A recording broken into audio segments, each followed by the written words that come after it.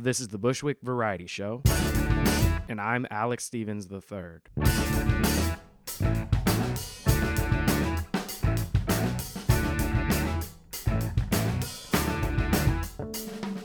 Greetings, neighbors, friends, citizens of the world, and conscious beings of all various types. Thank you so much for listening to the Bushwick Variety Show. This is episode number 25. This episode features Carrie Lowe. Carrie Lowe, among other things, is a phenomenal singer-songwriter, storyteller. I know her from the Bushwick Potion Collective days originally. I also did something that she organized called the Election Monologues right after the 2016 election. She's always innovating and finding new ways of creating new avenues to tell stories. She's also a healer. She's also just a lovely person, and I'm always happy to see what she's up to. So, without further ado, this is Carrie Lowe. Let's have a conversation. Well, so now let's talk. Okay. How are you? I'm good. What's new? What's new? I feel like I've had a ton of insights lately. I mean, I think that's always the life of a creative in business and art. You're figuring things out. And last week I just had a realization about like how I can bring some of the things that I've been studying over the past few years into one experience for people. So like storytelling, like honest truth telling about your life, and like shameful things or traumatic things that need to be expressed that haven't been able to. And then sort of marrying that with the embodiment piece of getting on stage or at least in front of people and really being in your body and feeling what needs to be felt to move that through. And then kind of pairing that with a healing modality I've been studying the past year or so called Universal Health Principles, which helps like the body gently process old emotions and events and sort of rewrite the communication that's going on in the body. So I've been like sort of struggling with, these are all the things I'm interested in. How do I put it together? And I feel like I'm honing in closer around that of like just realizing that I like the shadow stuff. Like I like that kind of dark work. Like I'm not going to be someone that's like, here, I'll make your life better. Like in my art, I've got dark stuff in the music that wants to come out. And then I've got I do want to do healing work with people, but it is in this like, let's go into the depths together kind of place. And then use art to transform that and to like change into the storyteller. Nice. So that's kind of like been swirling. Mm-hmm. Yeah. So it's funny, like talking to you and coming from that place to start. I met you first where I met a lot of the people who are probably going to be some of the initial people on this show. In the Potion Collective and in the Bushwick arts community. Mm-hmm. And one thing that I'm finding about that, which I knew before, but realizing when you really sit and like have conversations with people and think about individual people from that time, most of us, like you were one of them who I met as a singer-songwriter. Mm-hmm. But what I'm finding, and I knew back then, what I'm finding to be true with a lot of people is I knew that a lot of the artists were multifaceted back then. I didn't realize to the extent that so many of us were and are. So for you, like I know a little bit, for people who don't know you, singer-songwriter, excellent singer, excellent player, excellent songwriter, if I do say so myself, and I do. And then you also have acting background, theater background, storytelling background. And then I also think of you as just an innovative artist seeking the best way to express herself. Yeah, totally. Yeah. Yeah. Yeah. And I think, when we met back then, I guess I moved into McKibben Lofts 2011. And I was mainly a singer-songwriter. I was finishing up acting school, but I had sort of gone away from acting because I found such a connection to writing my own material. And so I really was focused back then on that. And then I had a health crisis and I couldn't sing without pain for a couple years. And it sort of forced me down these other paths of like poetry and then figuring out like, okay, how do I heal myself? And then that's become quite an obsession over the last, 5 years of facilitating my own healing to the point now where I can totally sing again. And I'm not scared of that, but it really took like 5 years. And then seeing, okay, these were the things that worked for me in my healing process, and how can I help other people? Because it's just it feels like a mysterious art. There's lots of symbolism and healing from a, non-pharmaceutical perspective. When you're going about healing from like a soul level, it's very artistic. It's interesting because there's a lot of mystery, like with mental health in particular, when you mentioned that and like kind of the mysteriousness of like soul healing. But with mental health, I don't mean to say this like you shouldn't seek mental health and mental, things can help and there are medicines that can help. Sure. The thing is though that what works for some person, like talking specifically, prescription medications, it's kind of a guessing game. What's going on, how you diagnose mental health, and then what you prescribe people, it's kind of a guessing game, where a lot of times it's like, well, this works for a lot of people, so try this, and it could help. And if it does help, then yes, I encourage that. But also it can be really challenging because sometimes it could have the opposite and be harder even. And then you can go through several different things and maybe nothing like works quite right, Yeah. Yeah. But I do think like, again, I'm not saying I'm against mental health and like that road, but Totally. And I don't have experience with that myself in terms of being prescribed medication, so I can't speak to that. I definitely have been depressed and anxious. What I found and what I've studied is that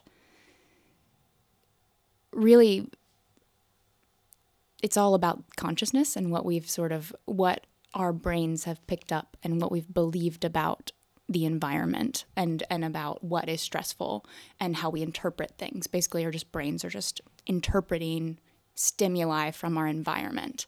And then, based on that interpretation, messages get sent via hormones. The hypothalamus might talk to the pituitary gland to send out this hormone to activate cortisol in your adrenal glands. That is what happens when something stressful comes up.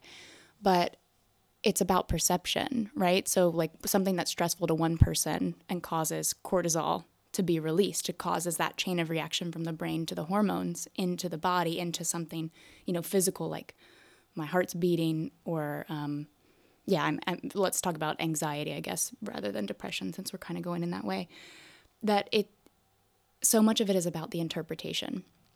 And so that's why going back and doing various modalities to help heal your interpretation of the world. Like we can have belief systems like I have to be strong or there's no one here to support me. And these things come back to, your parents and their parents and their parents. It's generational. It's nobody's fault. But it's something that I've just been reading this book called When the Body Says No. And it talks a lot about the science behind that and the studies of, people with chronic illness and how their histories are so similar in terms of what they did or didn't receive from their parents, how securely they were attached, and all of these things. And it's an endless world, and it's totally fascinating. But just what I've been playing with is changing my consciousness to change my physical reality. So if I can have a different sort of feeling about the world, like if I can sort of process some old emotions around the belief of like, life has to be hard, which a lot of us pick up. Like, it's hard to make money. It's hard to whatever. If I can like go back and recognize, oh, that's something that's playing in my unconscious that like causes me to have certain interpretations about certain events. Mm. And if I can sort of recognize that and give myself time to process it and introduce a new idea about how the world works, then I can shift my reality because I'm literally shifting what hormones go off in my body. Yeah. Like I hear, I think like, so like The Secret and the Law of Attraction a few years ago were like a big fad kind of, and then a lot of people, there's been a huge backlash, and then a lot of people push back on it. Like, no, it's not just that. And I get like, it's kind of like religion or any spiritual, like if you take it in the extreme, like, and don't look at it and interact with it with your own intellect and reason. Yeah, like in an extreme in some of those, there are things that are kind of not entirely true. What is true though with it, like with like the pushback is, yeah, if you have a negative mindset, and yeah, like you said, it could be patterns and stuff like that, stress, which does kind of, I do think like probably some people struggle more, like we all have different chemical compositions in our brains and bodies and whatever. So some people maybe are more wired kind of to be a little bit more depressed. Like I think I'm like a little bit, just a little bit there, like a little bit of the darkness there. But yeah, if you, for whatever, like however it plays out, like if you have too much stress, like you will not be healthy. Like it is not good for your health. It's one of the biggest things, Yeah. And I mean, it's how I like to look at it is that everybody's on their own journey, right? And because belief, like we know this from the placebo effect, because belief makes such a difference. If we think a medication is going to work, it's a lot more likely to work. And people used to throw that out and say, that's like irrelevant or something, but it's actually the most relevant thing. It's like our beliefs change so much. So that's also why it's individual, because if you can't get down with a certain healing modality, like if you don't believe in it, you're not going to let yourself surrender and be healed by it. So it's like everyone has to find there are so many things out there that can help people, and everybody has to go on their journey and find what the next right step is for them. And that might be medication, but I would just say from my perspective, it's like, but don't let that be your last step. If medication is your step, I don't know, that doesn't necessarily have to be the last step. There may be things that you can uncover and probably, I mean, like, because usually like with medication, like talking to somebody usually is always helpful in some way, or if they're like a safe yeah person. Yeah, I mean, it's funny. I think that I don't know. It's just funny that we're talking about this. This is really where my mind has been at, and it's been interesting to me of like, okay, I'm an artist. I'm also obsessed with like reading medical histories and people that are, studying this kind of thing of like, how do we create better outcomes? How do we approach healthcare in a more integrated way? How do we take control back from our lives? Because I think that's one of the things that I really learned when I lost my voice and I couldn't sing without pain. It was because it was for a few reasons. One, I was bulimic for a long time, so there was that physical acid reflux part of it, and that was definitely like a huge factor. And they doctors gave me acid reflux medication. I was able to stop being bulimic immediately, which is fascinating because you're like, oh, these sorts of diseases, these mental illnesses, we think that they can't change on a dime, but if you hit something important enough, it can.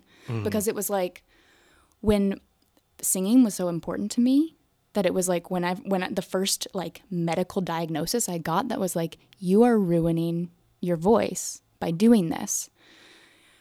The physical aspect didn't stop immediately. I definitely dealt with like binging after that, but in terms of, I never made myself throw up again. Like it would happen sometimes just because I had built that into my system, but it was not but you can change in a moment if you touch that thing that is so important to you that makes it there's nothing to do but change because you have to.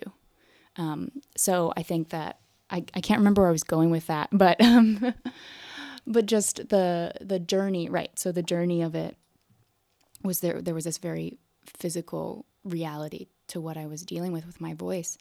And then there was also another layer of healing, which was that I was sexually assaulted and I didn't tell anybody about it. And my voice actually didn't heal in terms of like maybe the reflux was gone after a year of, not being involved with any of those behaviors.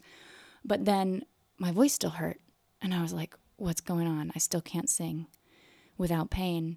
And one, I had developed like just tension and fear in my chords because I was scared to sing. So like that doesn't help anything.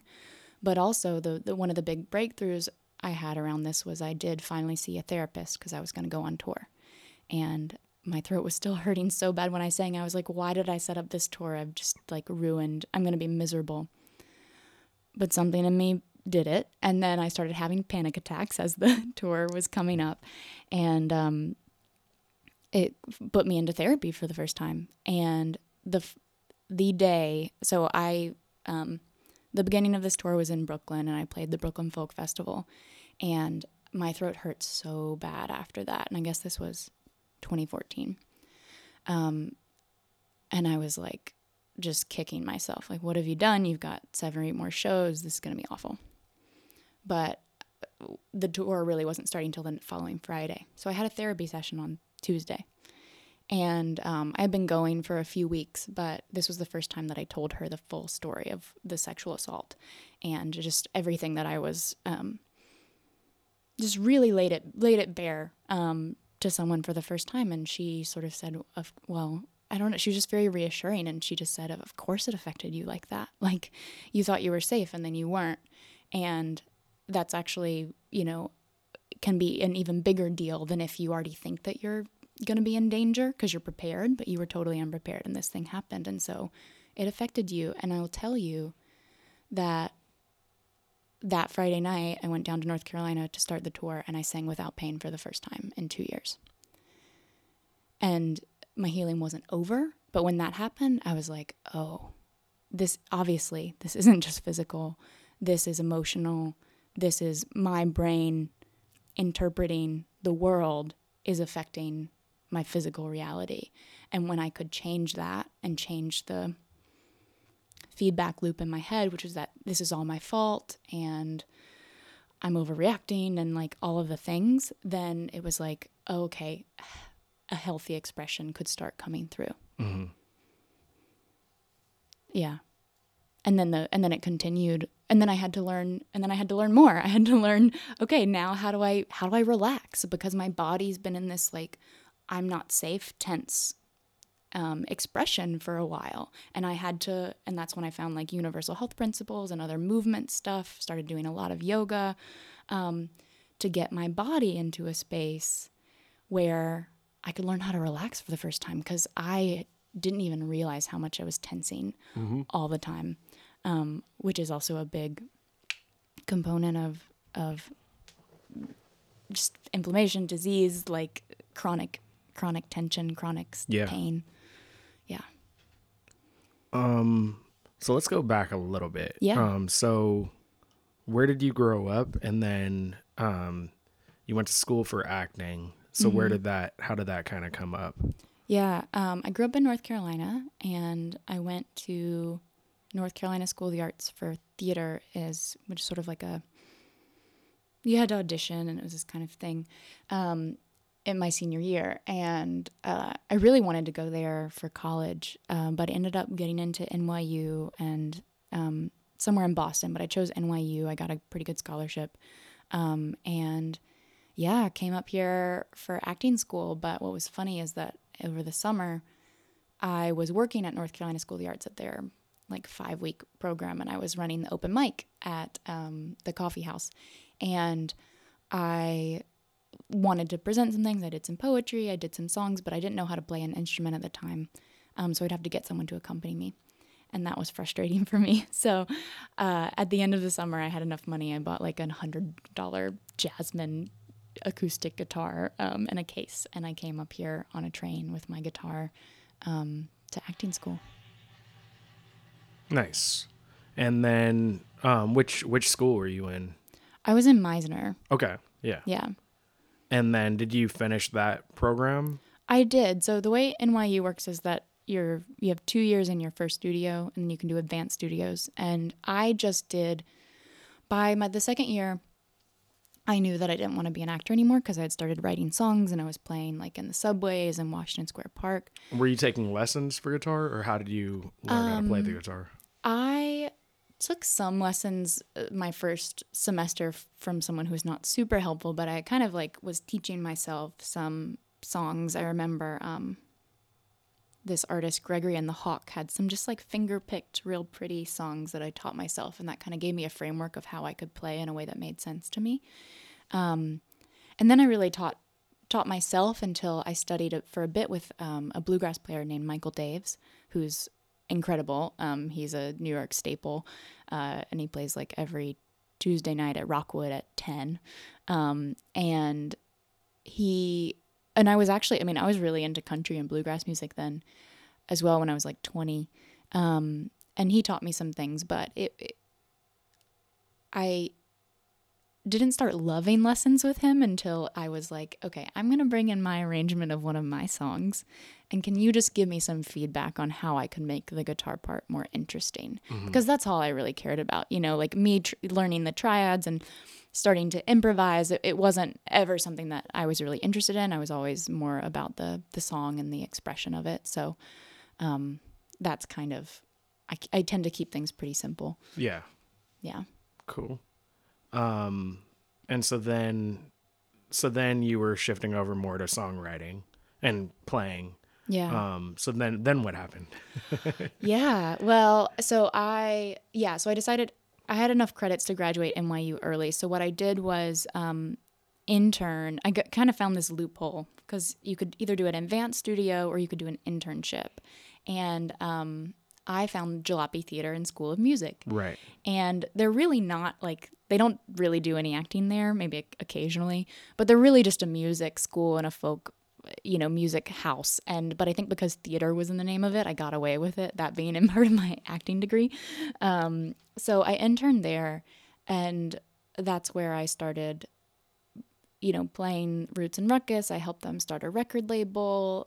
It's actually very, very relevant to what I do now because I help people with, my sort of day job is helping people with content and mailing lists and, sales funnels and stuff. And I feel like I really started doing a lot of that stuff at Jalopy Theater because they were so old school. They weren't really like using technology very much. So I could come in and be like, 19 or 20 and get them onto a mail server and start their Facebook pages and a blog or, whatever.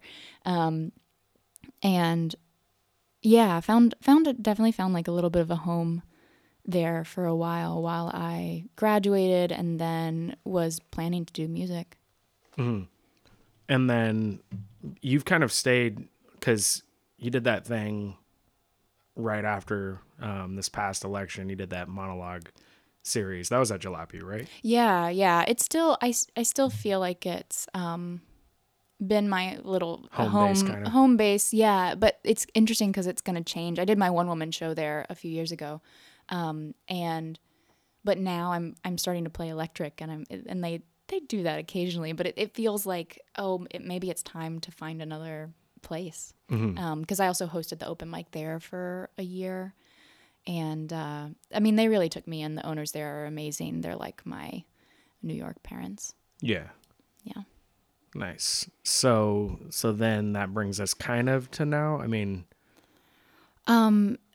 Yeah, I guess I'll just sort of go through it because I graduated college in 2011, and then Bill Bartholomew and I had a project for a little bit, and then that sort of fell apart, and it became clear that we both like needed to do our own thing. And so I decided to move back to North Carolina to pursue music and to just have a cheaper place to live and to record my first album and stuff. And then I I did that. I recorded my record in North Carolina in like 2012, and then I lost my voice. The sexual assault happened while I was on tour later that year, and then I lost my voice and I couldn't sing without pain. So I moved back to New York, and I like got a job at a coffee shop in Bushwick Boulevard, where I actually met my husband. So that's kind of cool. And yeah, and then for the last several years have had, I guess the main thing was my one-woman show. Then I was doing poetry for a while. And now I'm working on another show that is stories and poems and songs about aging and grief and death. Yeah. Yeah, that's kind of where we are. Nice. So it's funny because it kind of comes around like not wanting to be an actor, but you are a storyteller. And my observation is I think that element is there. Yeah, absolutely. The thing I didn't mention is that I've also been like the narrator of a podcast of called Artist CEO, following this woman, Shannon's life, who's both a performing artist and a CEO of a brand agency. And I feel like that's kind of, this artist CEO land is kind of where I live, because I've been obsessed with business for a long time. I love being a freelancer and, making that happen. But then I also want the art. So that has been another outlet for my storytelling, because I think the difference for me is that I'm not that interested in telling other people's stories in terms of like they've written a play for actors. But if it's something that I'm creating where I'm narrating, but I also get to tell part of my story, or I'm getting to choose, it's being a writer too. It's like I'm getting to choose what you hear and what you don't hear, and going through material. So I really find that and I think this is why this connects to entrepreneurship, because I'm just like a creator of just like, I want to have an idea and then make it real, and often my tools are storytelling either on stage or on the mic. Mm-hmm. Yeah. So the name of that podcast was Artist CEO? Artist CEO. Yeah. And we're, it's out right now. I have to figure out what we're going to do with the old one, because I'm reworking it right now, because we got a distribution deal with a website called Millo. And we're going to re-release season 2, or sorry, it's like a re-release of season 1, except we're changing it quite a bit because to catch up to where we are. Because now, it started off being the story just about this woman, Shannon, who was who had hired me to help her with her social media and stuff like that.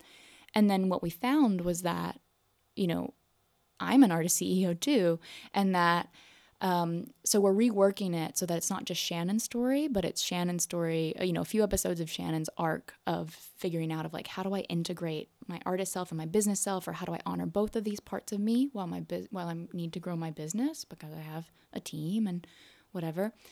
And so we're going to follow her story, and then we're going to do part of my story, which is a nice little kick in the pants, because it means that I need to start getting the band together that I know is going to come together this summer around this show that I'm working on, and really make it happen so that I can live into that story, which I think is what I like about storytelling so much, personal storytelling so much, because it forces you to grow and to change. Because when you view your life as just an artistic project will do that.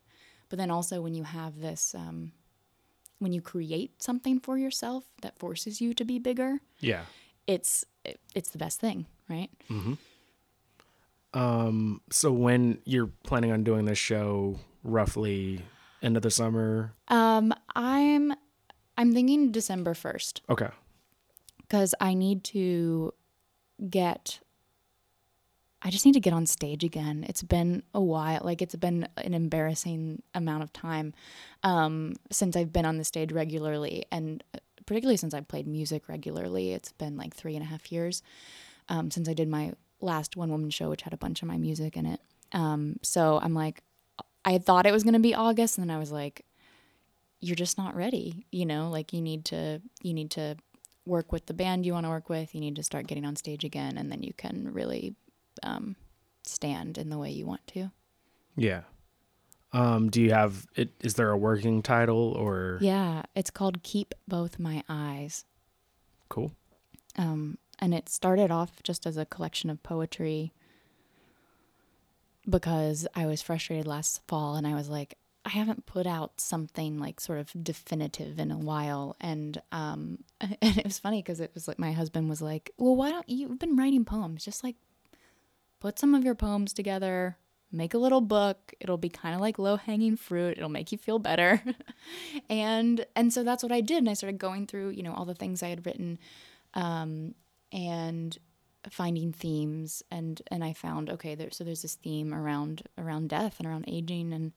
And so I put that together. We recorded it last fall of just the sort of audiobook kind of version, which is kind of how I pictured it. But then a few months ago, I just had this like hit to buy an electric guitar, and I did it. Like went to Main Drag, found one. That's it. Okay. Like, it was great because he also like, I was at this podcasting conference, On Air Fest, or like creativity storytelling podcasting conference, and that's dangerous for me because if I go somewhere, like if I go to a show or if I go to a conference where like I feel like I should be, not just attending, but like being part of it. Like, why am I not doing that level of work, right? Or why haven't I been rehearsing enough or whatever?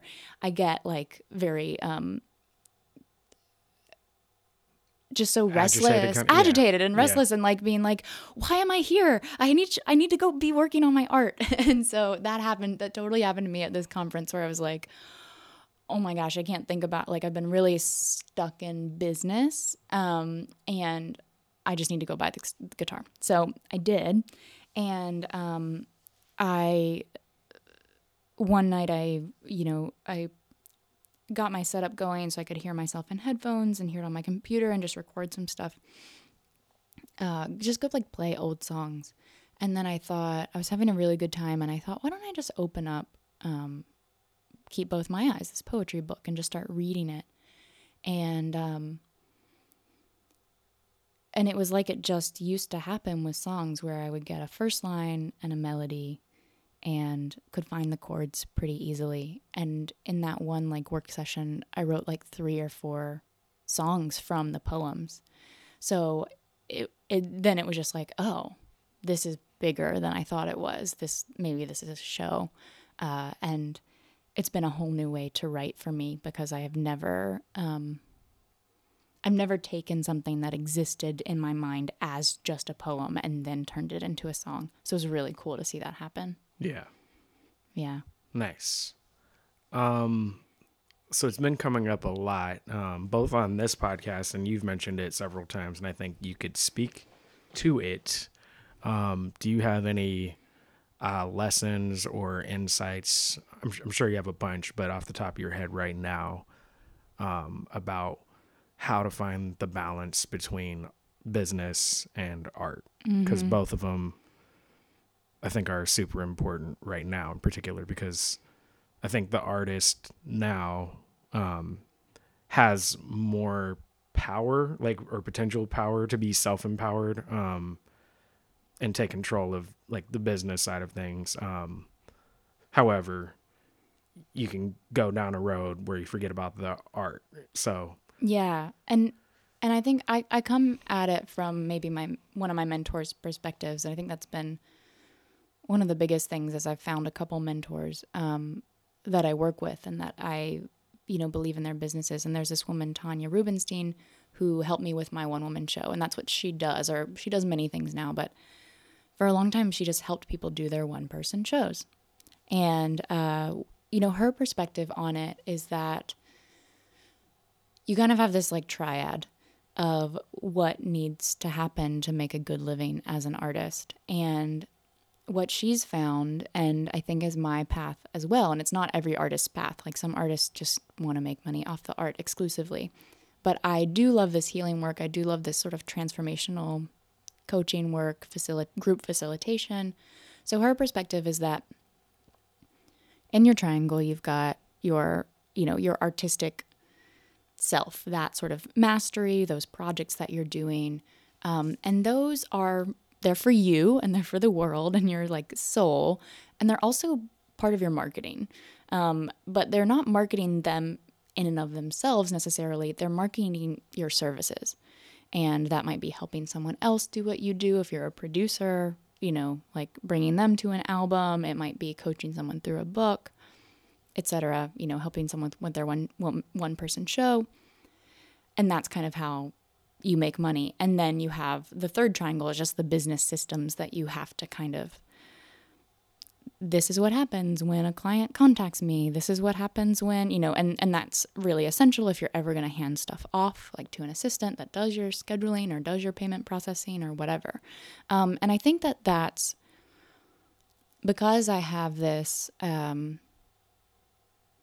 it's been fascinating to me. I have a women's creativity group I run online, and the way I do it, the facilitation is sort of it's as juicy when I'm really on fire. Like it's as juicy to me as being on stages. They're totally different. And to be in integrity, I need to do both of them, which is why I'm like, okay, girlfriend, it's time to get back on stage because you've been facilitating other people. I helped someone else do their one-woman show last fall. I did the election monologues with you, and that's awesome.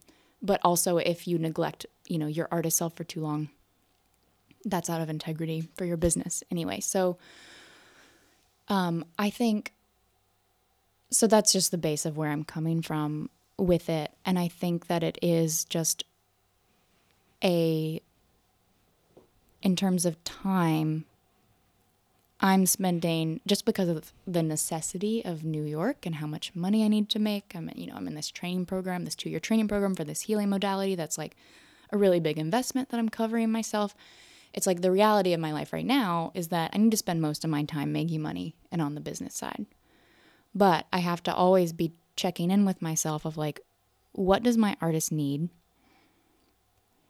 And in particular, I think the best thing for an artist is when the project is clear enough to have a date on the calendar where you're going to get on stage or you're going to whatever. It's like a date on the calendar, and hopefully you're putting down money in some other way too, because that's what causes people to get your butt into action of like, I've hired a director or I've hired a producer and we're going to meet on this date and we're going to make this album, or I'm going to get on stage at this time. Because if you have that deadline, then everything falls into place. Like your priorities just kind of flow because that's how we are. I mean, I think maybe not everyone. That's definitely how I am, where it's like, well, if I'm gonna get up on there, it's gonna be good, Yeah.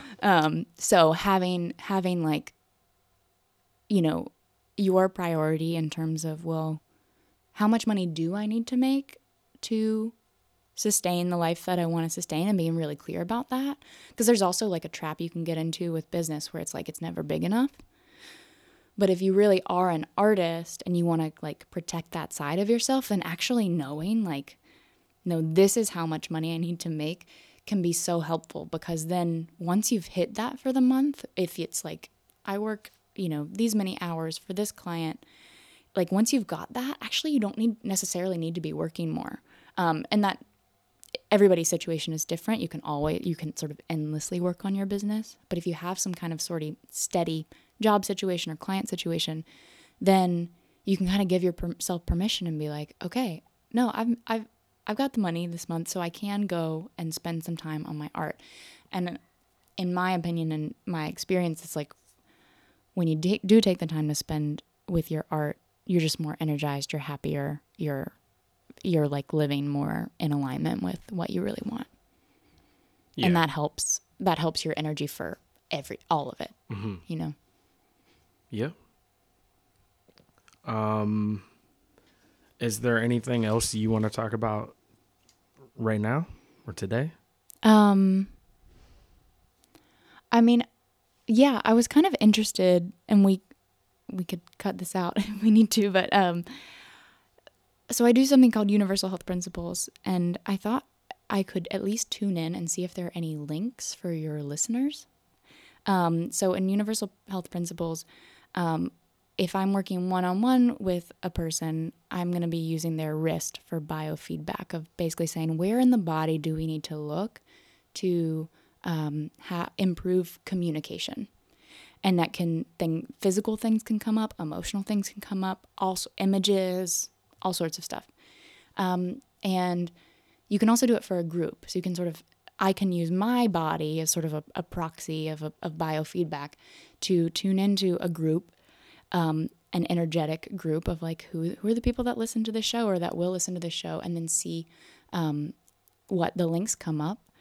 And then we can tap over head and heart. That's part of the process, and see how you feel. Are you up for that? Yeah. Okay. Sure. Cool.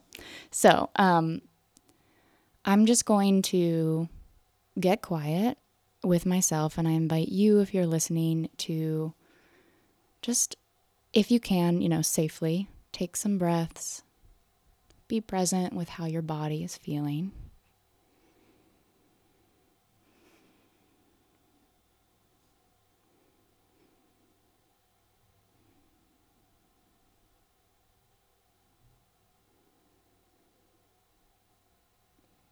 And so I'm getting that there are some links for us. So anyone who is listening to this podcast, this is where communication is ready to improve within all of our systems.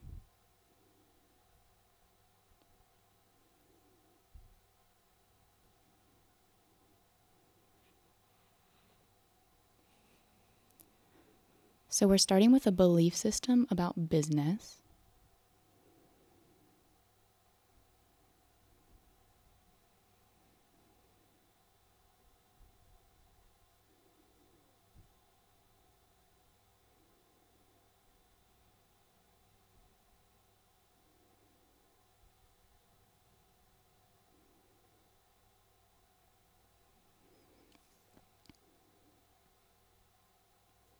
And the belief system is I can't make money doing what I want.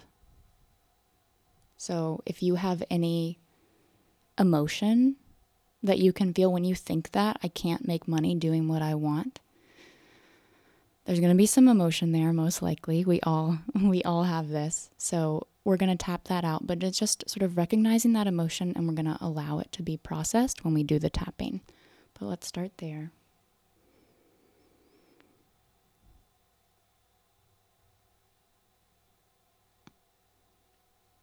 It's linking to a meridian, so I'll find which one in our body. This is an energetic pathway in your body that comes from Chinese medicine.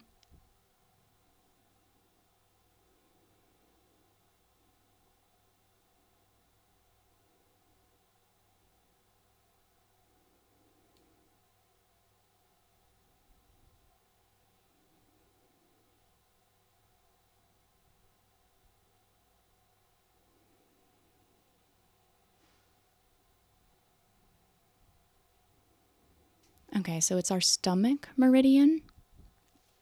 So meridians are connected to organs, and they often intersect the organ that they're related to, though not always. You can definitely look up your stomach meridian on Google if you're interested in that direct pathway, but what we need to see about it is something else. It's a permission.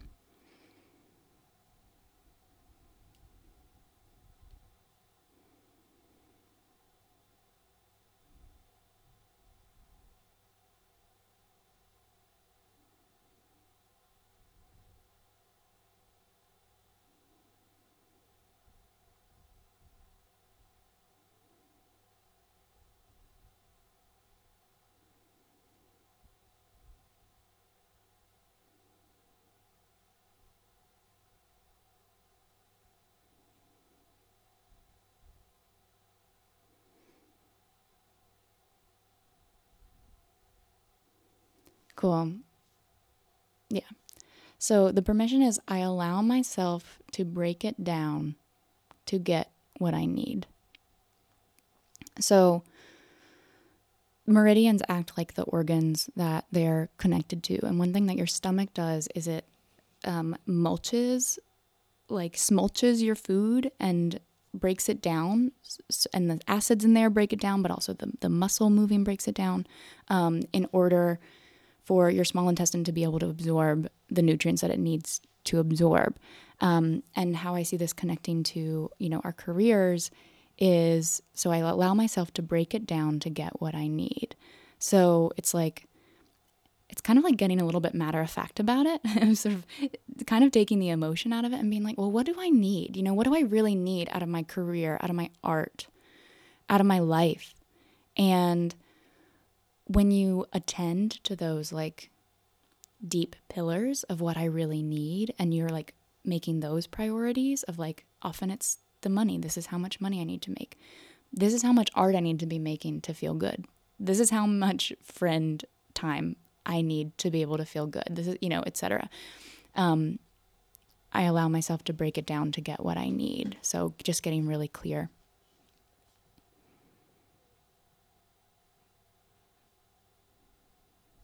Okay, cool. So we'll keep it simple. It'll just be those two things and we'll tap. So what I'm going to do, I'm just going to lead you through those links, and I'm going to tap over my head lightly. So just over, you can use your right hand, tap over the top of your head and breathe.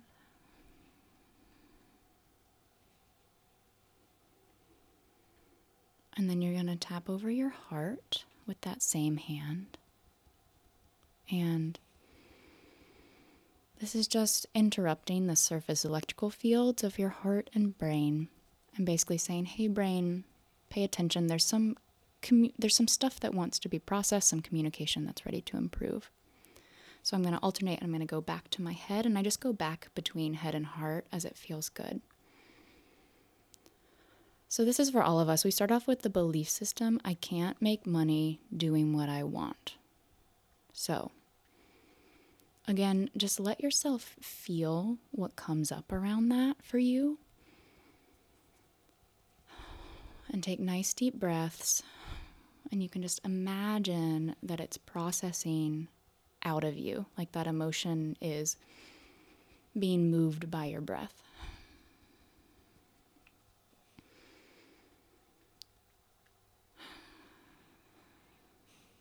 Letting go of whatever you don't need anymore around, I can't make money doing what I want, because that's one perspective, right?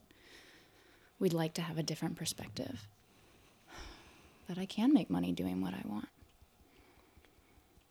Cool. And what that wants to talk to in your body is the stomach meridian. So I usually look up meridians when this comes up. I don't know them by heart, but like I said, you could Google stomach meridian to see where it is. But it's just an energy pathway in your body. And it comes with the permission, I allow myself to break it down to get what I need. And we're going to say this out loud 5 times as we tap over head and heart. So I'll just, feel free to say it with me. If you're in a public place, you can say it internally. Maybe say it later if it speaks to you. So, and Alec, you can say it with me. So I allow myself to break it down to get what I need. I allow myself to break it down to get what I need. I allow myself to break it down to get what I need. I allow myself to break it down to get what I need. I allow myself to break it down to get what I need. Yeah. And you can just sort of wrap up that tapping over your heart. Your heart helps store this new information.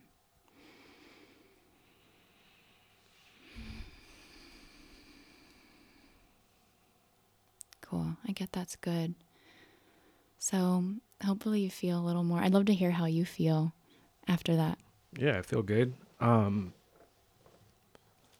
So that's called that's one of the universal. It's a system called Universal Health Principles, which is just, it takes like all the different perspectives you can look at the body through, like Chinese medicine and the emotional life and, the hormones and the endocrine system. And it's a system that allows you to connect a bunch of different things together, because when basically what happens is stress causes communication breakdown to happen in the body. Because when you think of it, it's like if you're stressed, you're like, ooh, like, gotta get there now, and that's kind of like, get out the door. What do I need? This.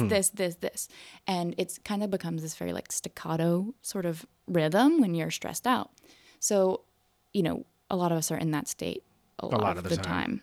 But that's not our optimal state. It's not the healing state. You can think of the healing state as like a really laid back, like nice conversation where nobody's in a rush, and it's like your stomach meridian gets to talk to your shoulder, and everybody's cool, and they like understand each other when you're in that relaxed state. So one, it helps you get into that relaxed state. And then it through consciousness, because it's all consciousness, like everything, it's real, but it's real through our lens of how we see the world.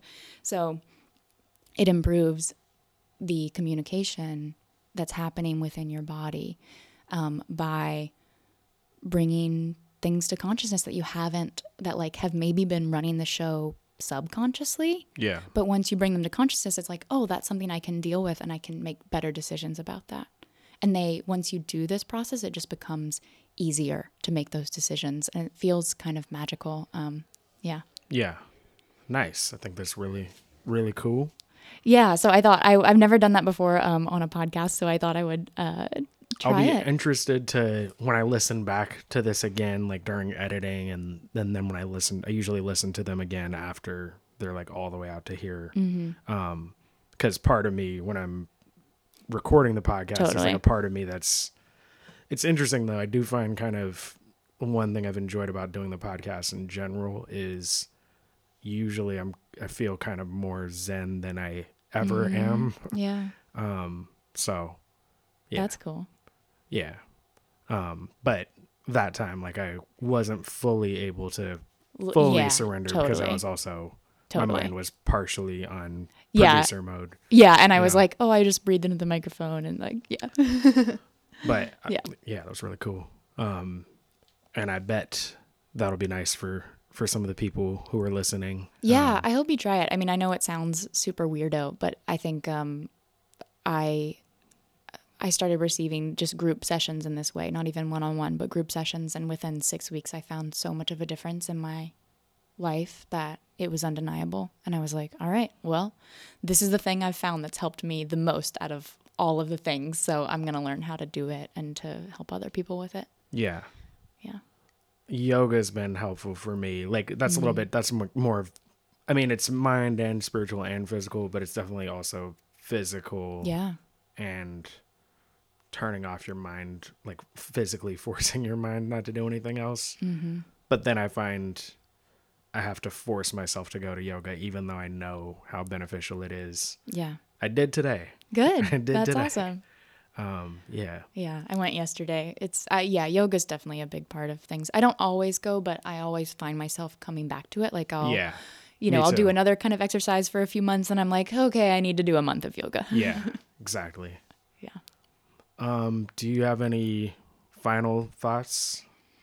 No, this was super fun to just chat all things that are in my brain on the daily. These are kind of the intersections: business, health, healing, and art is where I live. So it's nice to talk about that. And I have one thought for you, just an observation. I've always thought you were super talented, brilliant, ambitious. I'm proud of you. I think you're sometimes hard on yourself, and I think you're really doing good. And I think, be proud of yourself. I know, I'm talking like I take that advice for myself. Yeah. But I see you. I'm a big fan. Keep you. doing the good work, the honest pursuit. And Yeah, thank you so much. Thank you for coming in and talking. You want to do a little song? I thought I have a poem and then a song. So I did this as part of the show that I'm going to do. There's this cycle of poems. I think it's about 7 poems that I wrote in my last apartment when I was living in Crown Heights, or I still live in Crown Heights, but when I first moved to Crown Heights, and there was this woman who was often out on the stoop, and she was old. I don't know how old, 80, 90, indeterminate age. But she was fascinating to me. And I was also kind of unhappy at the time. And so she would always, like, I would come home from work and then I would go to the gym and I would just be going back and forth and she would always be there. And it was kind of like this person I had to face and say hello to, and that who kind of got to the core of me. So if I was like, had been upset or I was crying, it like she would see and she would know, like, and we would know that we knew. And she was always this sort of steady presence. So I wrote a series of poems about her. And I thought I would do the first two because one's a poem and then one's a song. Cool. And this show is going to be called Keep Both My Eyes. Yeah. I got it right. That's cool. Right. Yeah. Cool. Judith Nash is my neighbor. She's lived in the building since 1982. Every day, sometimes 3 times a day, she tells me, she walks down and up the 4 flights of stairs. And every day, she walks all the way around the block. That's my neighbor, she says, and points to me when I introduce her to my boyfriend. She doesn't realize that he's her neighbor too, but that's okay. Me and Judith have a special thing going on. When she told me her name, slowly, deliberately, making sure I got the first name and then adding the last, then naming them together, I thought it sounded so regal. And though I am woefully neglectful with names, I said to myself, Carrie, this is your neighbor in a building that feels more neighborly than you've ever experienced in New York. Take care of her. Remember her name. Judith Nash. Judith Nash. And my distracted mind almost forgot it when I saw her again sitting on the stoop, enjoying the breeze and peacefully watching the yells of the dice game across the street. But I didn't. Hi, Judith, I say. Hello, she says, and I walk into the building. And as the door closed, I heard her proudly say to her stoop companion, that's my neighbor. So then there's a song. Yep. How do I?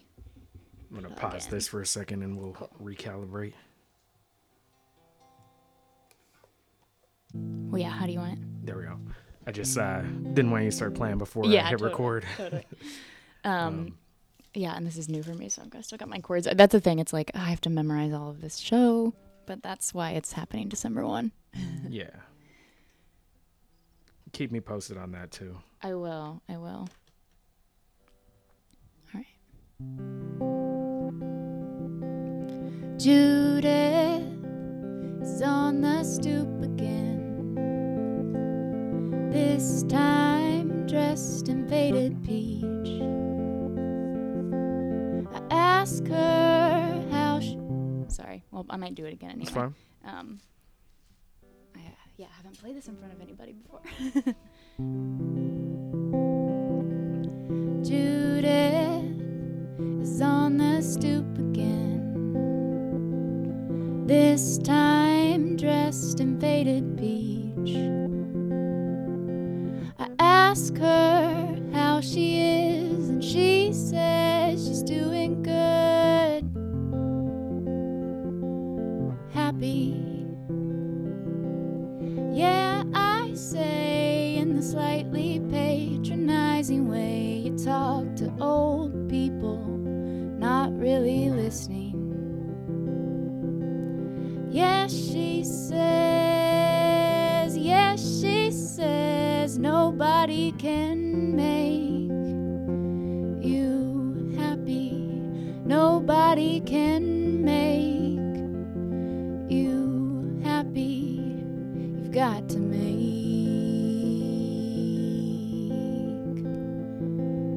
yourself happy. I nod and push through the doorway.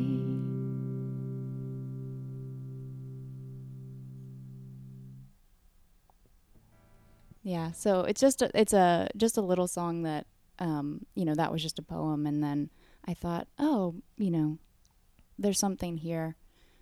And then there's, more songs that are more like full songs that are in the show, but I liked I love the Judith poems because I'm hoping that the visual can be as good for other people as it is for me. I know in a later poem, she was wearing this, I talk about her wearing this big fur hat and a big fur coat, or a big winter coat, and, her orthopedic white tennis shoes, and she's got a lunch pail that's pink, and it's got big peace signs all over it. Nice. And that was just the kind of lady she was. Well, thank you. I'm glad your voice is back. Yeah. Sorry for the circumstances surrounding that. But I'm glad you pushed through and healed when, Yeah, it feels really good. And it was emotional when I sort of realized that just earlier this year, even though I'd been performing some, it was really just this year that I was like, oh my God, I have my own songs in my head again. And I can sing them on the street and it's not scary. And it was huge. Yeah. Well, thank you very much for sharing. Thank you, Alec. So that was my conversation with Carrie Lowe.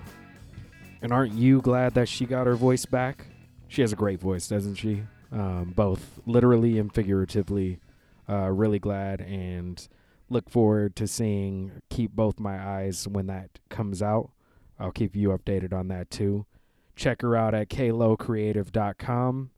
The link to that will be in the show notes for this episode, as are all the others on bushwickvarietyshow.com and wherever you listen to podcasts.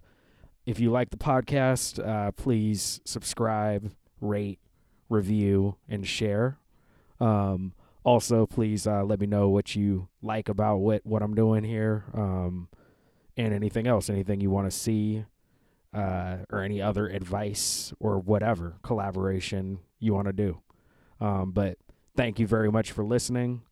Have a great weekend, and I'll see you next Monday. All right, take care. Peace.